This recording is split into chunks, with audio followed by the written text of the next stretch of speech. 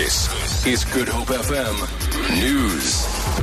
Legal and constitutional expert at UNISA, Professor Shadrack Gutto, says the cracks in law enforcement and political influences have led to problems in the case of former crime intelligence boss Richard Mdluli. Yesterday, the NPA confirmed that the case of Mdluli and two others had been struck off the roll because investigations were outstanding. It says once the investigations are complete, the case will be re-enrolled.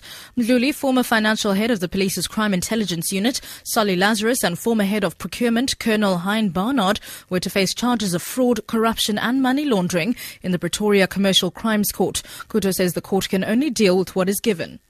The role of the court is to be able to put whatever is put before them on the roll. This is both in terms of law enforcement, but also political underlying influences that actually affect proper criminal investigation. The Communications Workers Union has welcomed the resignation of MTN Chief Executive Officer Ahmad Farouk.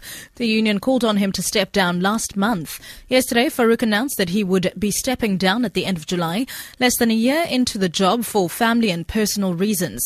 His resignation comes amid growing pressure from new competitors in the industry and a 7-week strike by employees demanding better wages and bonuses. The union's Aubrey Chabalala says their strike will continue. Newly released U.S. court documents show that the TV star Bill Cosby admitted 10 years ago to obtaining sedatives to give to women he wanted to have sex with.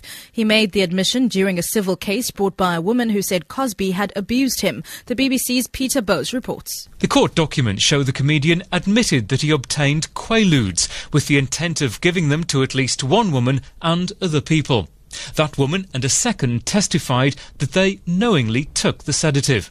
The civil case was eventually settled for an undisclosed sum. More than 40 women have come forward over the past year, alleging Bill Cosby drugged and sexually assaulted them in incidents dating back several decades. He has never been criminally charged over the allegations. And finally, visitors to Knysna are in for a special treat today when vessels of the South African Navy enter the lagoon through the treacherous water of the narrow channel called the Heads. Their arrival is one of the highlights of the annual Oyster Festival, currently underway in the Southern Cape town. Two ships, the SAS Umzimkhulu and SAS Umkomazi, are river-class mine countermeasure vessels, which means they combine the role of minesweeper and mine hunter in one.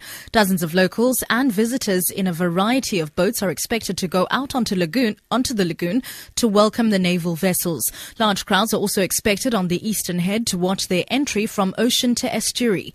The ships will berth at Thiessen Island and will be open to the public for the duration of the festival. For Good Hope FM News, I'm Sibs Matiela.